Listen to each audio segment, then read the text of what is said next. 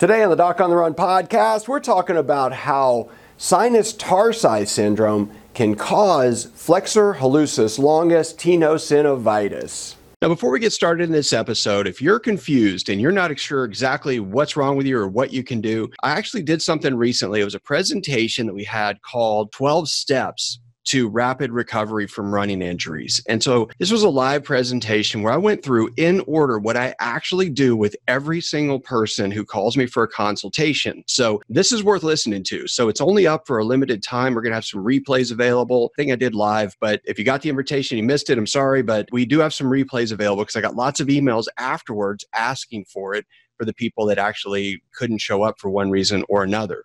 So we will have those available. If you want to get it, you can go to docontherun.com/12 steps, and you should be able to access it there if it's still live whenever you're listening to this. That's one thing that might be really useful for you if you are confused. So let's cue up the theme song, and then we'll get right into the episode. So the big question is this: how are runners like us, who don't like hearing doctors say, just stop running, who know that we simply have to stay active, how do we heal in a way that lets us stay strong, maintain our running fitness, and keep preparing for the next race, and still heal without making the injury worse? Well, that is the question, and this podcast will give you the answers. My name is Dr. Christopher Segler, and welcome to the Doc on the Run podcast. Now, this episode has a whole bunch of terms that you may have never heard before. One of them is sinus tarsi syndrome, and the other one is FHL tenosynovitis, or if you really want the long term, it's flexor hallucis longus tenosynovitis. And we're going to talk about these things. So the first thing is sinus tarsi syndrome. What is that? Well, this is a thing that can happen if you sprain your ankle, if you roll your ankle. There are a few different reasons you can get it, but that's really one of the most common ones.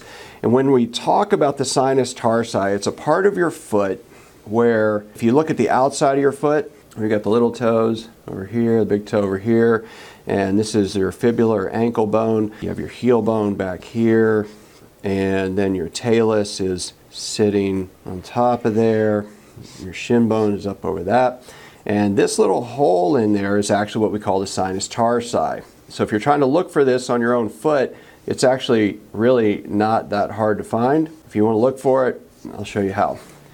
This is your foot, and there's a little, if you look at the outside of your foot where the ankle bone is, and you feel this little soft spot right here, right in front of that lump of bone that we call the fibula, well, that's your sinus tarsi. And if you get sinus tarsi syndrome, if it gets pinched and irritated when you move your foot, then it starts to hurt.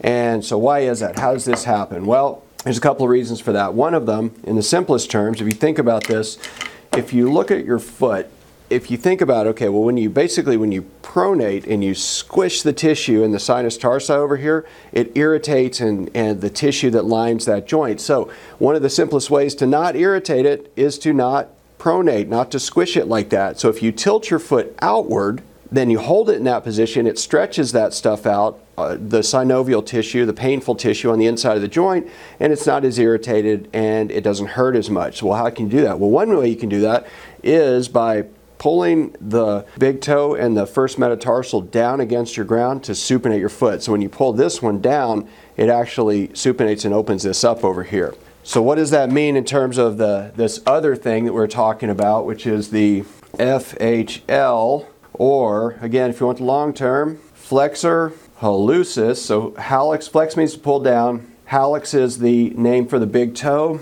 and there's a long one and a short one, so we're talking about the long one that attaches to the end of your toe. And then tenosynovitis is the inflammation of the lining of the tube or the sheath that goes around the tendon. And so when we look at the inside of your foot, this is the outside of your foot over here. This is what we call the lateral view, or the view from the outside. And if we look at the other side, where we have the medial view of your foot, you have the metatarsal going out toward the big toe joint here, and then you have two little bones, the proximal phalanx and the distal phalanx here.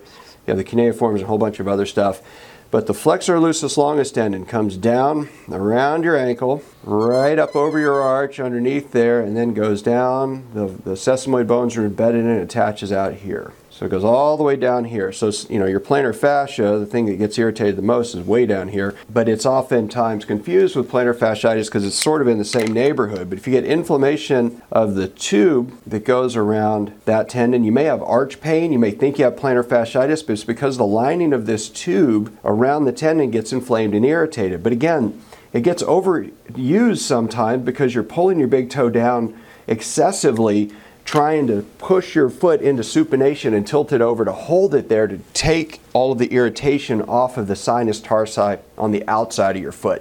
So if you're compensating, meaning that you're walking, limping, walking funny in order to decrease the stress and strain on that tissue on the outside of your foot just by pulling down to supinate your foot, then that actually can cause that problem and actually lead to this arch pain on the inside of the foot, which is completely opposite from the first problem. But that's how that can actually happen. So if you found this useful, please like it, please subscribe, please share it with somebody else. If you have any questions about foot and ankle problems related to running, you can send them to me at podcastquestion@docontherun.com, and I'll see you in the next training.